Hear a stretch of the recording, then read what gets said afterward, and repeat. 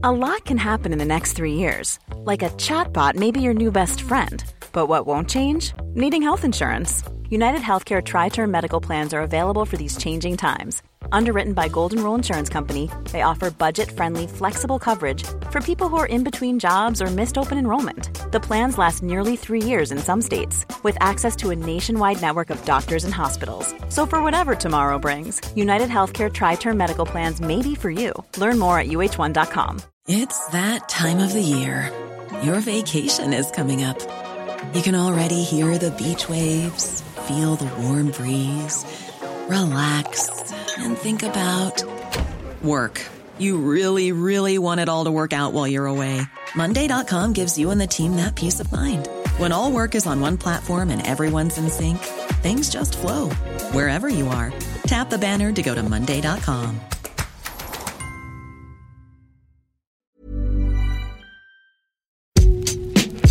On today's episode of the Game Podcast from The Times, Manchester United put a huge dent in Tottenham's shrinking Champions League hopes. Fergie's right, the refs are not always brilliant. Leeds catch Manchester City with the old rope-a-dope, but what's next for the club? And who will make it into the Championship playoffs with a handful of games remaining? All of that and more on today's episode of the Game from The Times. To help me through it all, Matt Dickinson, Alison Rudd and Gregor Robertson. How are you guys? Very well, thanks. Cheers, good. Bread is bread, cheese is cheese, remember? We'll come to some of the post-match witterings from Jose Mourinho in a moment. Alison, Gregor, Matt, I did want to start by asking you, it was an intriguing weekend of Premier League football, lots going on, various departments. What was your big takeaway? Gregor, I'll start with you from the football you saw this weekend. I think really the top four race is impossible to call. West Ham beating Leicester City, Liverpool finding something from somewhere, Chelsea looking probably the best we've seen them going forward. It's going to be impossible to call, I think. But very exciting for the running. And I'd love to see one of West Ham or Leicester fit in, but it just made me think back to when we had this discussion probably about a month ago, and I called Liverpool and Chelsea to make it, and I still think that ultimately, despite these teams having kind of, West Ham having their best season in decades, my feeling is it might still end up being the teams you expect in there at the end. We've been asked now, as members of the Football Writers Association, to start thinking about who our player of the season is, and I think this is going to be a tough one, and I think the weekend's action made me think, why not Jesse Lingard? I'm not saying I'm going to vote for him. I'm just saying, if you want a story that has a narrative arc, a player that was almost a laughingstock now cannot stop being so influential. And I can't help thinking, if West Ham were to do it, that would be the remarkable story of the season, would it not? And they would do it because they were very astute in plucking a player who was unhappy and just giving him a chance to shine. So I was really I keep thinking, he's going to, I don't know, opposition players are going to suss him out, or he's going to lose that exuberance. But he plays every game like it's his first game and his last game, if you see what I mean. He plays like, I have to prove something today. And he does it with a smile on his face as well. It's quite incredible, really. Can't you do a special category this year? The Jordan Henderson Award for nothing to something goes to Jesse Lingard. That might work, no? We don't do that, sadly. But, I don't know. I'd be interested to know if Matt, do you think you would even contemplate him being a player of the season if West Ham made fourth? Ooh, I think it's a great story. It's a fantastic story. And if they make top four, then I think David Moyes has to be manager of the season, doesn't he? So, I think there'll be, there won't be any lack of prizes for them. But yeah, for half a season, I think it's a great question, just because I think this year, there's a chance that, we could end up, there's the infamous year of 99 when David Ginola won the award from the players and the writers, and Manchester United fans may remember they happened to win a treble that year. So that went down like a sack of whatever with Alex Ferguson, who banned his players from even going to the PFA Awards. And there's that risk of, Man City are on course potentially for a treble, potentially for a quadruple, and yet their vote could be split, isn't it? You could have some people will be saying Diaz has been their best player. Some people will say, well, De Bruyne, is maybe not at his best season, but is the best footballer in the Premier League. You could easily, Gundogan exactly has, scored all those goals. So you could see some sort of strange year where the City vote gets split and a dark horse appears. And, Bruno Fernandes, I'm sure, has been in a lot of people's thoughts, but, there are others. So I think it could be a weird year for that award. Luckily they've put back, in 99, one of the sort of problems was that pre-digital, we were still sending things by pigeon in those days. We had to, we had to vote stupidly early, whereas now we can at least leave it another month, and hopefully by then, someone will have put together such a sort of compelling case that they can't be ignored. What was your main takeaway from the weekend then, Matt? Wouldn't necessarily main takeaway, but one thing I did enjoy, just because he causes such arguments and through them all, one thing I've never ever thought is that Paul Pogba is not a brilliant footballer. There's been a lot of understandable, vexation about, his consistency, or whether he's putting in enough, or whether he wants to get away, or his agent being I'll avoid the language. But one thing I just thought throughout all is that, inside Paul Pogba is a top class, and entertaining footballer. And I just thought some of his touches yesterday, drab, awful start to the game, but I'm glad I stuck with it because, some of his, including the way he was involved in the third goal were just a delight, and there's a nutmeg here and something else there. And I just, I think we all want to see top players play, to their potential. And it was just good to see some of those flashes yesterday. Well, you bring us nicely to our first topic, Matt, because yesterday afternoon at the Tottenham Hotspur Stadium, aside from the refereeing issues, there was an intriguing match itself. Spurs 1, Manchester United 3. It's a result that leaves Spurs 6 points off fourth place, and my early season hot take lying in tatters, frankly. Before we get to the war of words at the end of the game, Matt, you did raise an excellent point about Paul Pogba's performance. He was deployed basically on the left-hand side as part of the front three. Marcus Rashford moved to the right-hand side. Further up the pitch, closer to the penalty area, we almost saw the best of Paul Pogba. Gregor, just quickly on that, I know Matt's mentioned his elegant performance, but is that where you could see him playing in the future? Yeah, I think that the fact that he can kind of drift inside from there, find pockets of space, I think that probably is. Fernandes is always going to be the man centrally, and I think it is often better to have someone whose kind of natural inclination is to drift in. Certainly, Paul Pogba likes to be playing more centrally if he can. He's not going to play out and out wide on the left. So some of his touches, his little, even for the first goal that was chopped off, his little kind of drag back and nutmeg.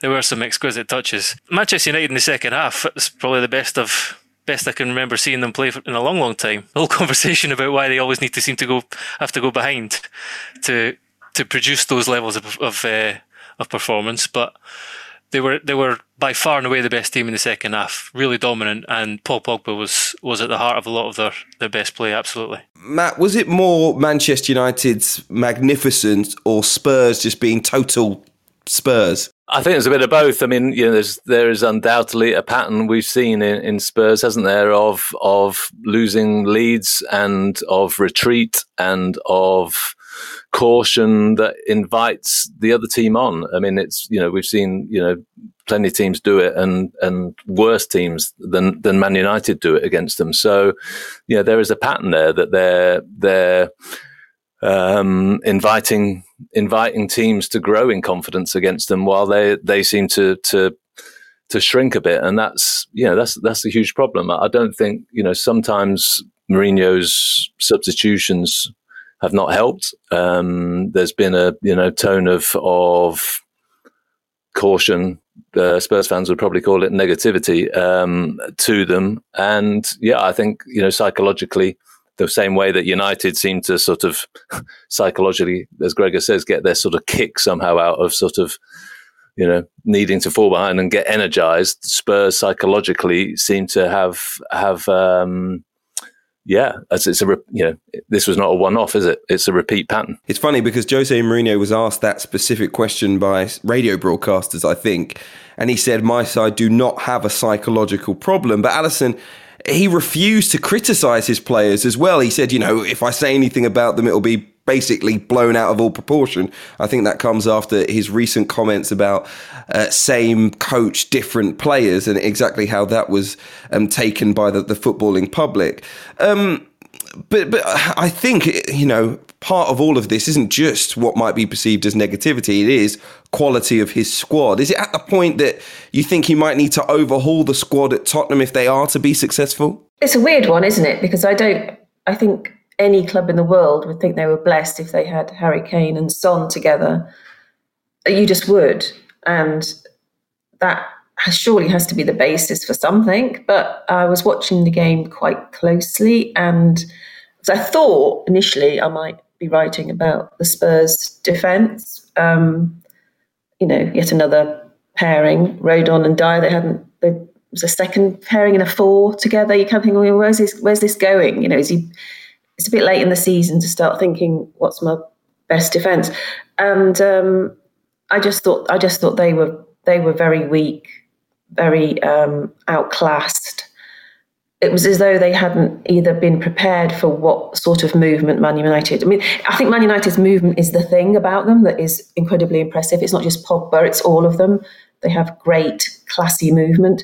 And Dyer was like sort of 3 weeks behind it. It was just it's like that annoying person in the pub who you're all watching Line of Duty and he's 3 series back and wants to know what's going on, because he didn't seem to be with it at all. And the sort of moves he made to try and stop an attack were a few seconds too late. He was sort of belly bumping players when the ball had gone. It was just quite ridiculous. And I'm not sure he is a centre-back. I know he was told to decide what he wanted to be, but I don't think he is a high-level centre-back. So I think, yes, he does need to, if he's allowed to and given money to, which he won't be, he should, rethink how that defence operates, definitely.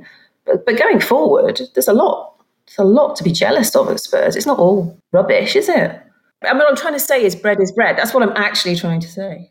Still coming back to the fact that every time they go in the lead, they seem to still, despite all that, despite not having the players good enough to hold on to a lead, to regress and to try and sit. Well, they sit deeper, and whether that's psychological or not, it keeps happening. I think Sky Sports showed a statistic where it was their average share of the ball went from something in the 50s to 37% when they took the lead. So every time they take the lead, they let the other team have the ball, and they're not good enough to soak up the pressure. So that's been a pattern we've seen all season, and I think really, no matter what Jose says, that's got to lie with him. Jose has now lost 10 league games for the first time in a season, a league season, of course, as a manager. Matt, how do you think he currently measures up against his replacement at Manchester United, Ole Gunnar Solskjaer, who I think deserves praise after yesterday's performance? The fact is that Solskjaer is doing slightly better than expected. I mean, Johnny Norcroft, I thought, wrote a fair and decent assessment of it all in the Sunday Times yesterday, where he talked about the average points difference that United have been behind the league winners since Ferguson left. I mean, it was a frightening statistic. I think it was at 20 odd. 23 or something, yeah. 23 points. Yeah. Average per season. Yeah, there isn't a better illustration of just how far United have fallen, back from those years, those decades when, we just assumed they were going to be in the mix. And now under Solskjaer, you're looking at 11 points. So there's been a halving of that gap. And Johnny quite rightly raised the question of sort of, is that half full or half empty? And sort of fell down on the glass half full in that at least it's closer. And I think that was a decent sort of, not to get wildly excited about it, not to suddenly think that United are equipped to win the Premier League or even contest the Champions League, but they've taken some small steps in the right direction. But still a lot to do. I hope that doesn't sound too sort of grudging, but I think that's for a club of United's expectations, that's that was a fair analysis. Well, you've totally ruined my next question to Alison, which was going to be, are Manchester United going to be credible contenders for the Premier League next season? I'll ask her to answer it anyway, but you've rained on my parade. If I had the talent, I would now break into a Barbara Streisand rendition, but I don't. But I urge you all to listen to her belt out "Rain on My Parade" because it's just amazing. And I often sing it in the shower, but I'm not doing it publicly. I don't know. I don't know, Hugh, because I think after that was an excellent second half performance from United, and there's a danger every time we do these discussions to just think about what you've just seen rather than the bigger picture. I agree. I think they're definitely on a good trajectory. I've always backed Solskjaer, and I think it might be one of those cases where he needs longer than another year even. It seems to be he hasn't been one of those managers that has got to grips as quickly as you would like for it, because it's such a big club with big expectations. But I like the way he's stuck at it. I like his demeanour. I like the way he can juggle players that have come through the United youth system and the big stars as well. And he doesn't seem to be, there don't seem to be too many repercussions. He seems to have ridden the Pogba storm, if you like. He seems to have got him on side to accept that it's a team game. And I think if you think about the bigger picture, there are lots of things going on at Man United that could have destroyed Solskjaer. I think a lot of fans hated him, or rather didn't think he was good enough. And he was pigeonholed as someone that could come in and just make the mood better after Mourinho's misery. But I think he is more than that.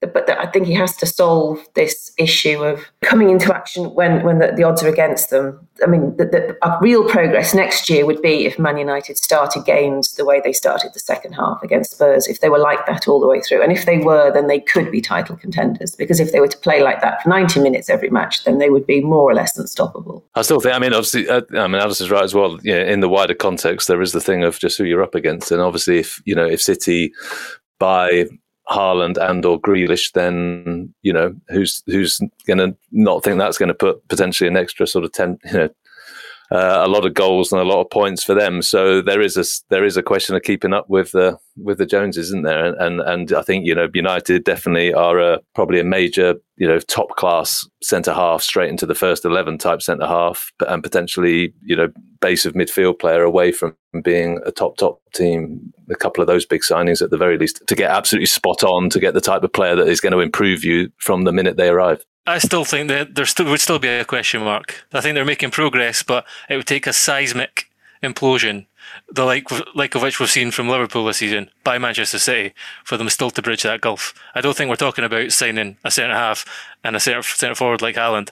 I still think they ultimately are not going to dominate football matches in the way that Manchester City do. And that's because they don't have Pep Guardiola, who's like a coach who's might go down as one of the best there's ever been. So Ollie's making progress. He deserves credit, particularly because of the cycle that we've talked about so often. It must be pretty wearing and hard to to cope with, because there's huge pressure on him, and there is progress being made. But I don't think it's just like a few signings away from bridging the gap. I think it would take a disaster on the part of Manchester City for them to do it. Let's move on then, inspired by the game at the Tottenham Hotspur Stadium, to officiating, not VAR, officiating, because technology and the system of technology in football wasn't really responsible for coming to the conclusion that Scott McTominay had fouled Heung-min Son in the build-up to a disallowed Manchester United goal with a hand to the face, or elsewhere this weekend that Fernandinho didn't deserve a red card for a cynical takedown of Rafinha as Manchester City lost to Leeds, or that James Tarkowski hadn't fouled Sean Longstaff by kicking him in the head as Burnley were beaten by Newcastle. I mean, subjective decisions that left a host of managers, players, pundits and fans in total disbelief and now scratching their heads over what the rules are, frankly. Gregor, is this the worst the officiating has been that you can remember? Yes, but I'm not, we've spoken about this before. I don't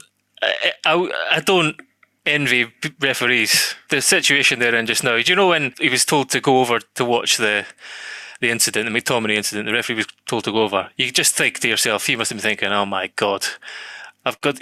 And then when he's watching it, and it's in kind of... The thoughts are going through his mind. They're not purely what's happening in this incident. It's got to be, what is the reaction going to be to my decision? Having watched this incident. So it's a nightmare scenario for referees just now. But having said that, I can't see how he came to the decision that was a foul. And everything's just poured off over in such microscopic kind of analysis now that it's. Did you need a microscope for that? Let's be honest. But it doesn't matter whether you need it or not. You get it. What he's seeing is not what happened in the match in real time. He's seeing it slowed down, and he's not seeing he's looking at the arm flail, and despite Son having tried to grab him, and and even the other decisions. Personally, I don't really think Tarkowski's should have been a foul. Come on, it's a high boot. He's caught the player in the head. It's 6 foot off the ground. It's the definition of dangerous play.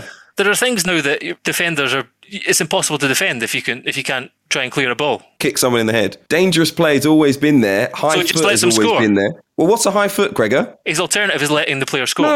No. He's allowed to put his foot that high in the air, but he's going to get penalised if he does it. It's part of the rules of the game. It's like saying, well, he could have saved it with his hands. What's he meant to do? Just let him score? Well, yeah, he could have blocked it with his hands as well, but he would have been penalised because it's outside of the rules. And he's allowed to put his foot there, but it's outside of the rules. It's a high foot. It's dangerous play. He's caught him in the face. And it's not like the head was lowered to that point. His foot is very high. That's why the rule is there, Gregor. Yeah, but all I'm saying is, as a defender, if you have a choice between kicking a ball that is high and letting somebody score, there is no decision to be made. So that is being part and parcel of defending forever. And we're now asking defenders to not make tackles or to let someone score a goal. That's ridiculous. I'm just saying that if he does it, he's going to be penalised for it. But so the alternative is to let him score a goal. That's what you're saying. No, I'm not. I'm not. I don't understand what you think I'm trying to say. All I'm saying is, if you raise your foot to that height and you catch a player in the head, it's a foul. That's all I'm saying. Guaranteed penalty or let him score a goal. Can I play mediator? I'm not criticising James Tarkowski for trying to kick the ball. I'm criticising the official for not giving a blatant decision. If it's not breaking all the conventions of podcasting to say I can see both sides of the argument, it is. But I'll play mediator on this. I feel sorry for Tarkowski in the sense of he is hooking. He is, as Gregor says, he has made an instinctive decision with no intention to be dangerous, with no intention to kick anyone with the head. On the turn as well.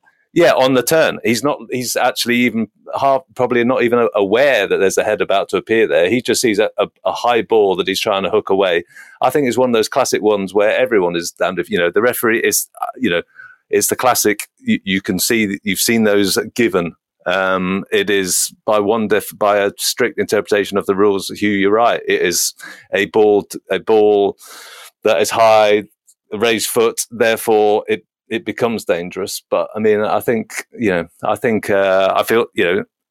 there's a sort of half an expectation that it will be given, but you can do that and feel sorry for Tarkowski, who is simply trying to play the ball and not even thinking about the man. Hugh, what would be the difference? What would the difference if Tarkowski had been trying to sit in the other box, been trying to scissor kick an amazing goal? Would you say, oh no, he's not allowed to try that? But we see those given as fouls all the time. Someone tries a scissor kick, they miss the ball, they connect with the player, it's a foul.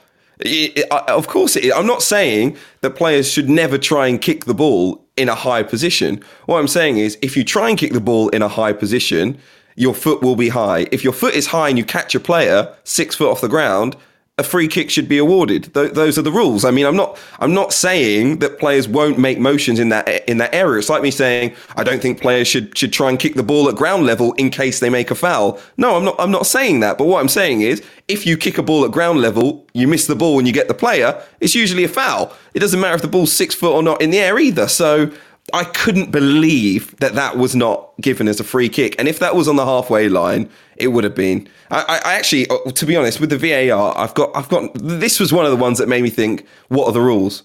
What are the rules? Because I'm not saying James Tarkowski meant it. I don't think he did. He couldn't see the player coming. But none of those things matter if you kick someone in the head. at 6 foot in the air. Intent doesn't matter. I wasn't saying send him off. I wasn't even saying give him a yellow card. I didn't think he saw the player coming, but that doesn't mean it's not a foul. The only reason I brought it up was to say that, look, we're having this conversation now, and referees need to make these decisions, and the kind of and the VAR and the video assistant referees do as well, need to make these decisions, and they're not all black and white, and there is also this kind of the whole discussion about it looks so different when it's slowed down in kind of, frame by frame slow motion replays. It looks very different, and then there's a whole new other conversation about the fact that, as you say, you're saying now that I think football's a dangerous game.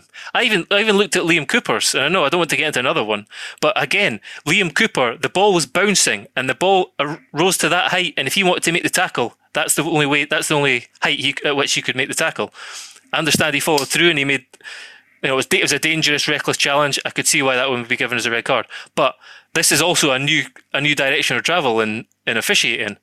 It's like you can win the ball, but if there's any danger posed to the opponent, then it should be a red card or a foul. That's new as well. So throw all those things into the mix, and yes, you've got a bit of a crisis of officiating, undoubtedly. Alison, do you know what the rules are?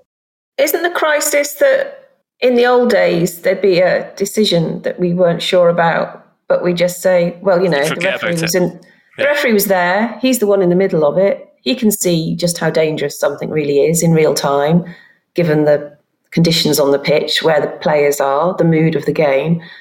We might not agree, but we're not going to watch it 100 times. He's not going to be asked to watch it again. There's no one in his ear telling him if he's made a mistake or not. Because we've got this review system, we can all pile in and have an opinion now. And I think that really does mean referees have nowhere to go, absolutely nowhere to go. There'll always be someone that disagrees, and it's created quite a toxic atmosphere for refereeing. I think VAR was supposed to save the profession of refereeing. I now can't imagine anyone wanting to go into refereeing because it just looks like a horrible place to be. It's interesting on that toxic as well, though, of just, I'm not going to dispute that VAR's created complications, disputes everywhere, but I mean, I don't know if you saw the tweet from Grant Weil, pretty esteemed American journalist, but he put out, curious to know why there's so much more anger in the Premier League than in other leagues around this. And I think from what I understand, that is the case. I mean, last time I did a piece about this VAR, there was, I spoke to journalists from all the other major leagues, and they said, yeah, there's this bit of dissent and there's that bit of controversy and there's that bit of confusion, and we're not quite sure about this. It's, there's definitely glitches, definitely the odd, what were they thinking moment, because that's football. But we do seem to be getting much more vexatious about it in this league. Yeah, is that us? Is that, is it because our referees, we've been saying our referees the worst ever since time began. I mean, that's just the sort of,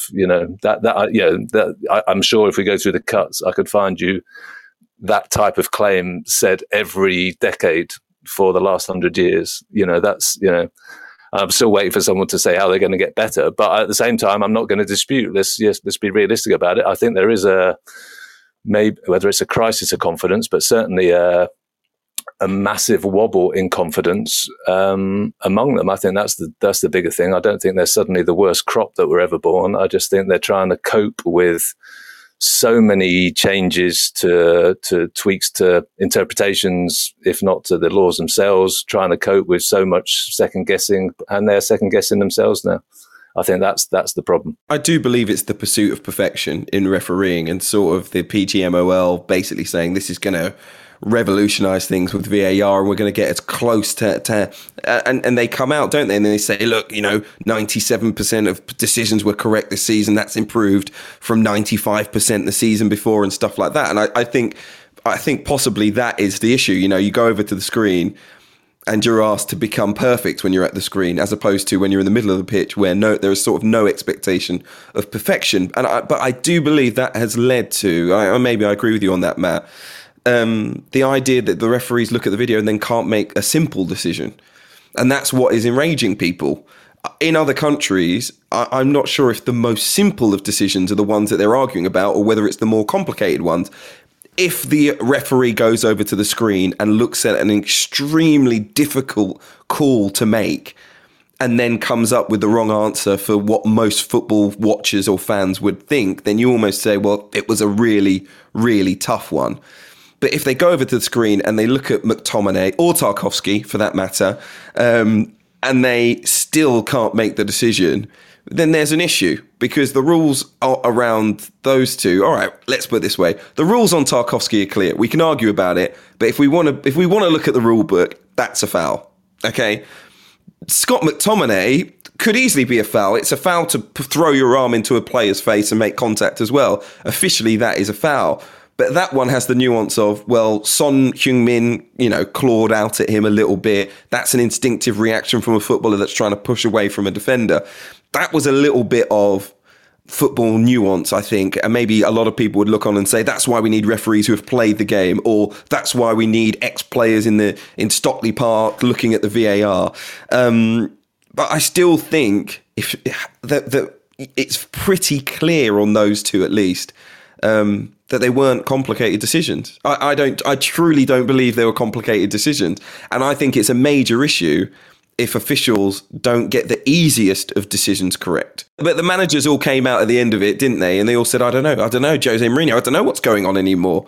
Ole Gunnar Solskjaer, I don't know. You guys are going to have to tell me, what are the rules? But then I wouldn't, if we're going to, clearly we're going to listen to managers. Clearly, a lot of them have been immersed in the game for a lot of time, and their say matters. But I mean, there's nothing more self-serving than a manager straight after a football match, is there? So I think we definitely have to bear that in mind. But I mean, didn't the fact that you and Gregor just had that, 10 minminutes where you could be arguing about this for the next 3 weeks, and you still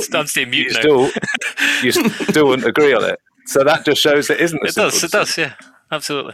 It was a simple decision. He is a former defender and former footballer. He couldn't be more biased on this. I am a journalist. I'm objective. I'm taking a look at it, and I've seen the situation, and it's been very easy to call, looking at the rules and applying it to a certain situation. That's all I'm saying. That is all I'm saying. Just finally on this, Gregor, though, EFL watchers will say football is better without VAR. You watch a lot of EFL. Is it? The spectacle is, yeah. I mean, then obviously when you see the absolute howlers and you think, oh, if that would have been so easy to correct, then, you have a different slant on things. But personally, I don't think we want to start this conversation again, particularly with Matt on. But I would rather it was completely thrown in the bin, because I don't think there is ever going to be a scenario where you can say, we'll just leave those little minor incidents. We can let them slide and hold it for the big clangers, or for, I just don't think there's a world where we can if you have the technology there, you can let anything slide, any errors or perceived errors slide. So in that case, the spectacle is being ruined, and we're also realizing that it's impossible to come to the decision that everyone agrees on, even on the small things. So throw it in a bin. It's an absolute joy to watch a game where there's no VAR. You can celebrate a goal without having to look over your shoulder or feel self-conscious about it. You can just get on with it, and you just know that the game will flow, and there will be minor injustices, but so what?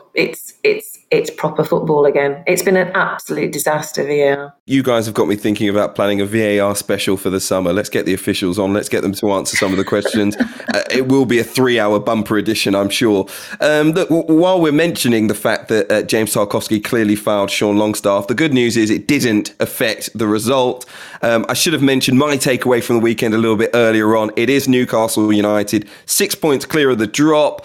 Only one defeat in 5 for them. They've also got a game in hand over Fulham beneath them. I think that's it for Fulham. That was my takeaway for the weekend. They are going to join West Brom and Sheffield United going down to the Championship next season. And some credit, I think, for Steve Bruce as well after the weekend. A massively important win for them, although still some way to go to make sure they survive. Up next, we'll be talking about one of the big results of the weekend. It came for Leeds United. Not just the result, though. What is next for the club, as it's clear they will be staying in the Premier League after After that, we will take a look at the Championship playoff picture. But remember, if you're enjoying the Game podcast, you can give us a review on Apple Podcasts or wherever you get your podcast from. Make sure it's 5 stars, obviously. You can also sign up today for more of our award-winning journalism by getting a digital subscription to The Times and The Sunday Times. You can get it on all of your devices. If you take that choice to sign up today, you'll get yourself 1 month free. Just go online, search thetimes.co.uk/the game to get started.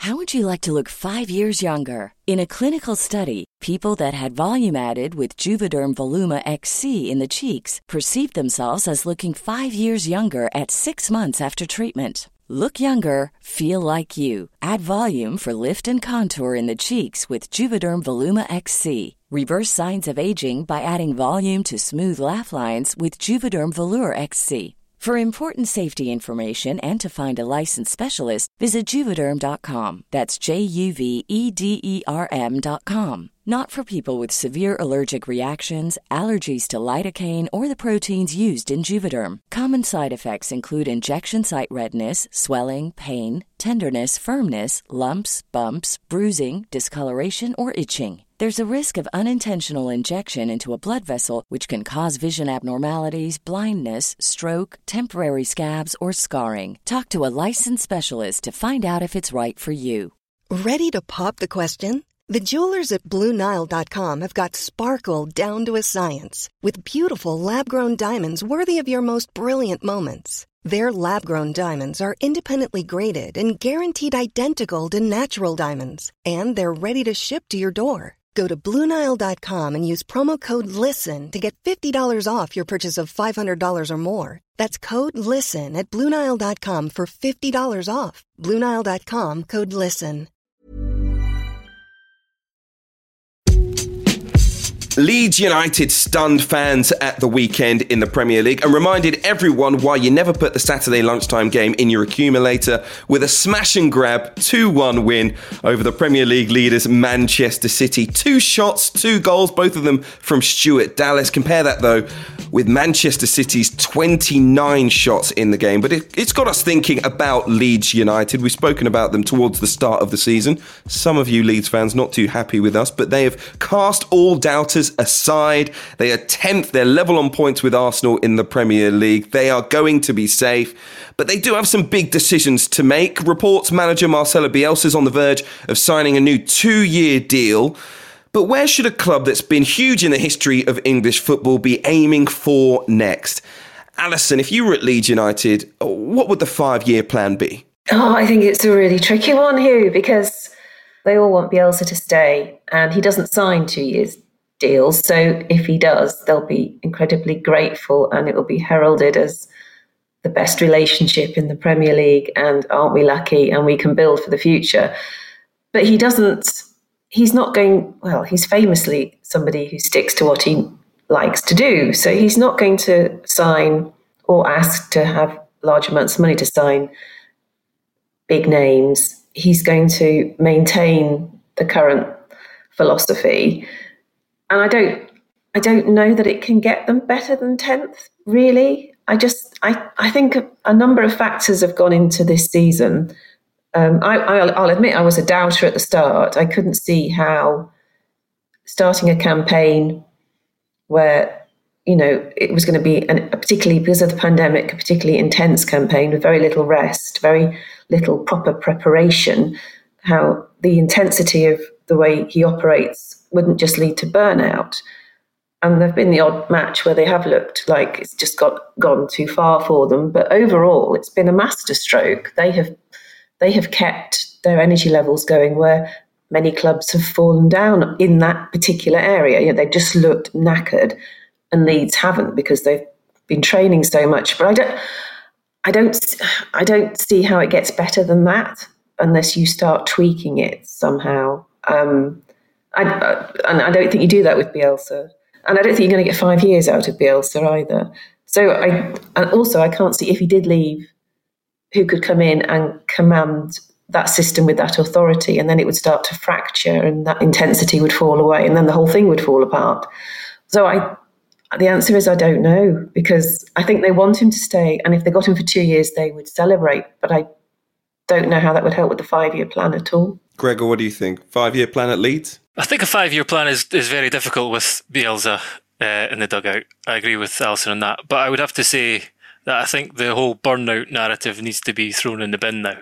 Because Leeds, there's a nugget in Bill's column this morning. Leeds will play 40 games in all competitions this season, which is the fewest in their history. And obviously that's probably to do with their cup runs, but they did this in the Championship, and there was no reason to believe that when you play fewer games in the Premier League that they would suffer from burnout. And yes, Bielsa has had all those issues in the past, but sports science has improved.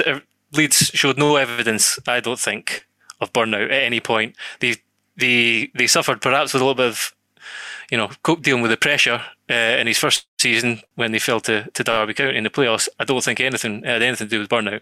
So I think we need to part that now, personally. But I agree, it's very hard to look at too far into the future with Bielsa, and it's almost impossible to think about a succession plan as well, because who succeeds this guy? But what you have to say is it's just been brilliant to watch, and this was a very different way that we saw a Leeds United team win a game of football. Very rarely do you see them. I think in the second half they had 21% possession and 96 passes to Man City's 345. And there was that's another Bill nugget that John Stones' average position was higher than any Leeds player on the park, any starting Leeds player. So Man City centre half was further forward than any Leeds player in his average position throughout the game. But they defended brilliantly. They kind of, so many men behind the ball, but close, very few spaces for Manchester United to exploit between them. And always they have that energy and the kind of desire and willing to run forward. And that's where Stuart Dallas got the goal from. Stuart Dallas is kind of epitome of what Bielsa's done. This guy who was I played against him when he was at Brentford in League One, and he was a good player, a good winger. But now he's a kind of all action. You don't even know what position he is. He can play anywhere, and that's kind of what Bielsa's done to this team. They're all supremely fit, mentally strong as well. And I don't know. It's very hard to, when you're talking about what's next. You could say aim for Europe. Then there might be an issue of burnout. They would need a bigger squad. I don't know if that would be a good thing, and I don't really think it's realistic just now. I just think if in the next couple of years they maintain the kind of top 10 and maybe even have that aspiration of going to that, and they probably do need to start looking beyond at some point. But again, I'll say it again: who's going to follow Bielsa? If I was a Leeds fan, I wouldn't know how to feel. 16 years out of the Premier League will of course, have caused its scars. But it's still Leeds United, and they will remember some of the great sides that they have had. They will expect the club to have high ambitions, won't they, Gregor? Yeah, but I don't think they're going to be unrealistic about it either. I don't think they'll expect that to happen immediately. Perhaps in 5 years' time, they would think we should be, there's new investment coming into the club. They think we should be in a position, if we can consolidate in the next couple of years and improve every year, to be, push it on for European football. And I don't think that should be unrealistic for a club like Leeds United. But if you're asking how a Leeds United fan should feel this season, then I think thrilled's the word you're looking for. They're blooming finally back in the Premier League. They're playing some of the most enjoyable football to watch of any club in the Premier League, in my opinion. They're already safe. They're already past the 40-point mark, and they can look to how they can improve next season. And most importantly, they have proven the journalists on the Game podcast wrong, and pundits alike up and down the country too. So of course they will have the last laugh and enjoy their summers. Of course they will. By the way, you can read Tony Cascarino's analysis of the weekend, an intelligent Leeds win, on the Times app right now. Really good read from the former Millwall and Republic of Ireland striker. now to the Championship. There isn't long to go for all the teams to state their case for a place in next season's Premier League, much like Leeds last year. Norwich City will soon be promoted automatically. Second place Watford have had an incredible run of 11 wins in 13 games. That gives them a 9-point cushion with 5 games to play. So it means 4 teams out of 5 will be in the playoffs, most likely. Brentford, Swansea, Barnsley, Bournemouth or Reading will make up the playoffs. There is a 7-point gap between Reading and Cardiff back in 8th. At the weekend, Swansea recovered from 4 straight defeats to win. Brentford won after 4 straight draws. Bournemouth have now won 4 on the bounce, and all of that means 7 points separate the 5 teams we're discussing with 5 or 6 games to play. Greg, at the end of the EFL season, what is that like? What is that most about? We've got to look at the run-ins of some of these teams, I think, but more than anything, it's kind of coping with the pressure, and some it always goes down to the final last couple of games and who can best handle the pressure there. You know, there's more teams involved than this, and I think we are really looking at, as you say, probably five teams trying to find 4 places for the playoffs. Although having said that, you think Watford are kind of home and dry, but you look at their run and they've still got Norwich, and they play Brentford and Swansea in the last 2 games of the season. So it's not beyond the realms that they could still be caught. But for me, the team, and we spoke about them a while back, this team that is still kind of blowing us away really are Barnsley. And you could add Neil Warnock to the roll call of managers and players, opposition managers and players who've been a little bit tetchy in post-match press conferences after playing Barnsley this season. I think someone in the local media kind of suggested that Barnsley, Barnsley play very direct, and Ishmael calls it vertical football, and they're one of the most high intense pressing teams in the country. But they are very direct. And it was put to Neil Warnock if there was any similarities between this Barnsley team and his successful Sheffield United team in, I think it was 2005-06, and he said you've got to be. He said, I'm not being funny, but this Barnsley back three make Chris Morgan look like Franz Beckenbauer. If you remember with Chris Morgan, he was certainly not like Franz Beckenbauer. But at the same time, he said, he played for Barnsley, and he was saying, I would love them to go up and ruffle a few feathers, because they would. And the thing is about, Barnsley look like they've now got a 5-point cushion to 7th. They've beaten a lot of these teams now recently. They beat Brentford at the start of this run. I think they've won 11 of the last 16 and lost once in that time. And the start of that was beating Brentford, who were unbeaten in 21 games or something like that at that point in time. They've beaten Bournemouth at Bournemouth. They are so hard to play against. And as I say, every week, the opposition team, a player or manager comes out and says, this is like something different to what we're used to seeing. And they're running so hard. You could ask if there's a case of a possibility of burnout there too, but they're all very young lads. And as we mentioned before, every week they make 5 substitutions. They change their whole front 3. They are boxing very clever. So Barnsley are the joker in the pack here. And they're, imagine Barnsley, all these teams, Liverpool and whatnot, visiting Oakwell next season and getting a taste of their own medicine. It's a kind of heavy metal football. Brilliant. I think it'd be great if it happens. I think it'd just be one of the stories of the football season of any division. I just think I saw them play against QPR a month or so ago, and it was like being mugged, basically. And I don't mean that in any way to sort of sound derogatory. It was, they were just brutal. They just smashed QPR out of the way at times. But, as someone who was brought up on John Beck's Cambridge, I did see echoes in, that team, because there was some, the directness can be a thrill as well. There will be people who get sniffy about them. There are people who've got sniffy about them in the Championship. There'll be people who get sniffy about them if they do go up. But it is about, the game. You are allowed to play different ways. You don't all have to be, dream of being Pep. You don't, you can use physicality. That was the great skill of Beck's Cambridge United, was the physicality and method was allied with top players for that level. Dion Dublin was, an exceptional striker for, an upwardly mobile team, as he proved. There were others. Steve Claridge was another, and it was smart recruitment, finding smart recruitment to a method of working out what is going to work for your team, and then basically, having that plan in mind, and the players all knowing it and understanding it and believing it. And I know Gregor's leading the Barnsley fan club, but you'll find me not far behind, just because I think there's a certain, in a time when we do see every team, and actually QPR try to do this themselves, sort of ape trying to be Pep football, trying to play it out from the back, and it's just nice to see a completely different style.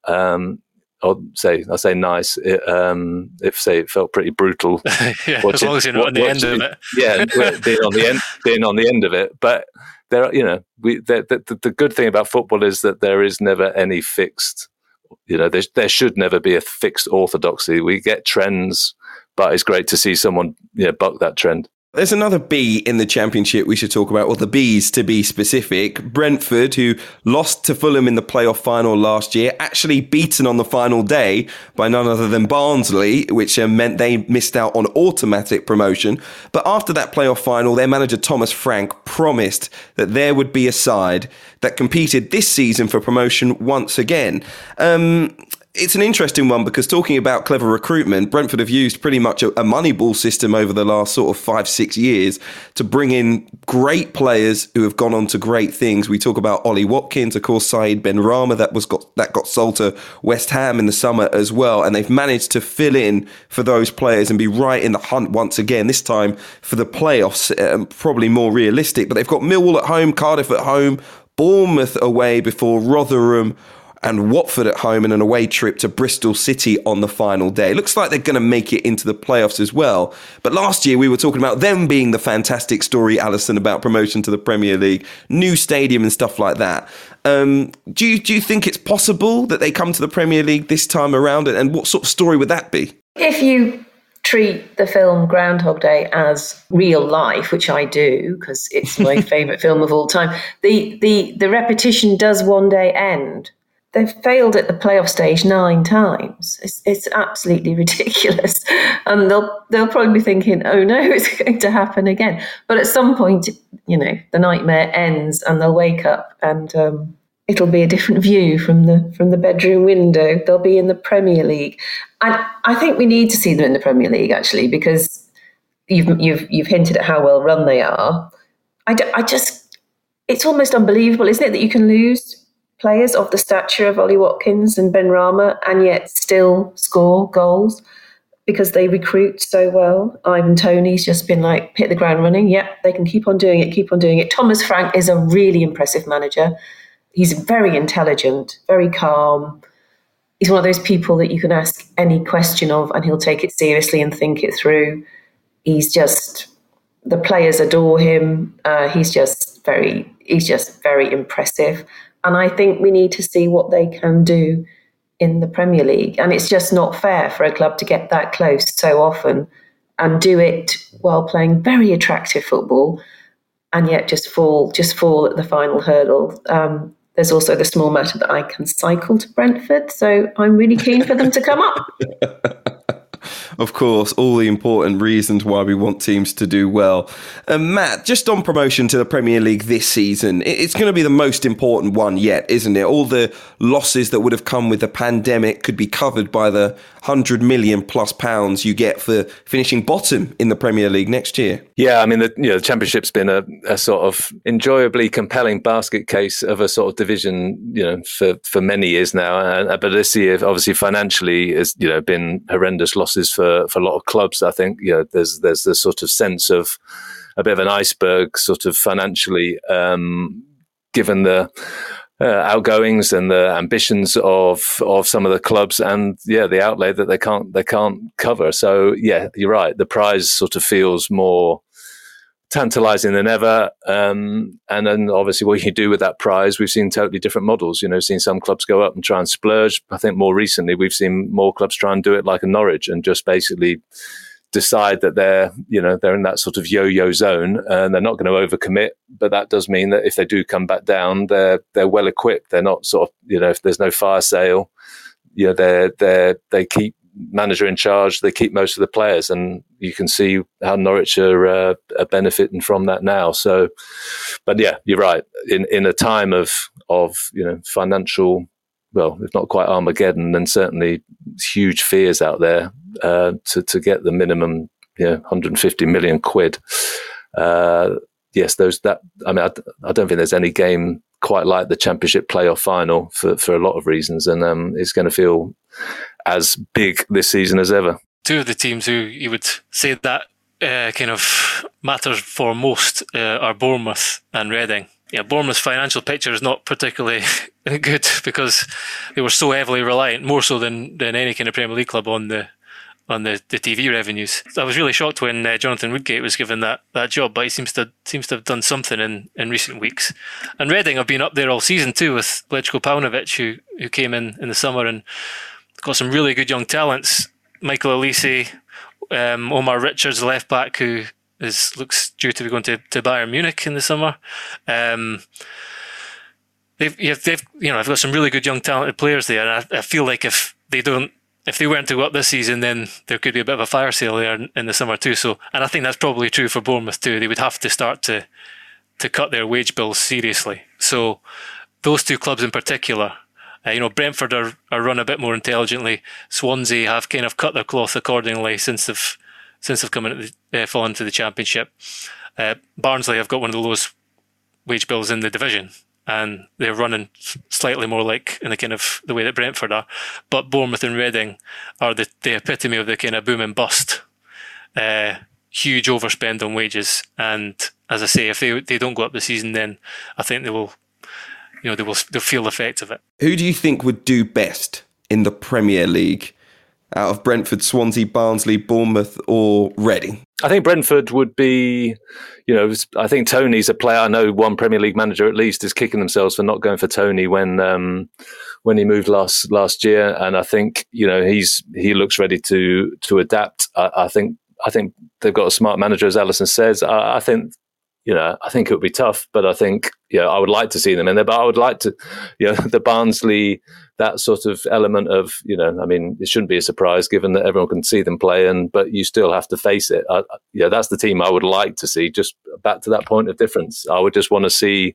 I want to see how it gets on. I want to see how, and I'd like to hear lots of sort of sniffy managers talking about it. Hopefully, after they've been beaten. So. Whether that style could survive, interesting. But I'd love to see them try. Alison? Well, Brentford have already beaten this season 4 Premier League clubs in the cup competition. So, they're untested, unlike some of the clubs you've listed. But in terms of recent pedigree and the fact they're well run, I think you've got to say, they wouldn't do dreadfully, would they? It's going to be a full house, isn't it, Gregor? Yeah, well, I'm kind of like Matt. I think the team I would love to see are Barnsley, which I'm sure you could probably glean yourselves. And I think Brentford would probably equip themselves the best. I think Steve Cooper is someone who's got real potential as well. And I think they would need more investment. But Swansea have at times played some good football this season, and until kind of not so long ago, they were really superb defensively. So he knows how to set up a team, and I think probably he will be managing the Premier League in the coming years. So Swansea, Brentford. If I have to pick one, I think Brentford would do the best. We're all agreed then, are we? We are all agreed. It's the perfect tone with which to end this podcast this week, with a message to Tom Clark, of course, that we're all getting along, just so he knows. The playoffs have been confirmed while we've been talking as well. The Championship get the action underway on Monday, the 17th of May. The first legs in all 3 divisions will be completed by Thursday, the 20th of May. The playoff semi-finals take place between the 21st and the 23rd of May. 3 fixtures from the Championship and League One on Saturday, the 22nd of May. And then the finals weekend at Wembley takes place across the Maybank holiday. The Championship on Saturday the 29th of May, League One on the 30th, and the League Two finale on Monday the 31st. Why are you shaking your head, Gregor? Because then the Euros start 10 days later. Imagine some of these guys. It has been a season like no other. If you're a player playing in those playoffs and then you're going to the Euros as well, good luck to you. Good luck to you. Yeah, that's the final message from Gregor Robertson. On that note, there is one final message, isn't there, for all those players that are exhausted And that is cheese. Cheese is cheese, bread is bread. That should get them through that basic diet more than enough. Thank you for being with me, Matt Dickinson, Gregor Robertson and Alison Rudd, and for you for listening as well. Remember, you can get yourself a digital subscription to The Times and The Sunday Times. You can get it on all of your devices, of course, with all of our award-winning journalism. Sign up today. You'll get yourself 1 month free. Just go online, search thetimes.co.uk/the game to get started. And of course, if you're enjoying the podcast, hit that subscribe button. You won't miss any of our episodes throughout the season. We'll see you on Thursday.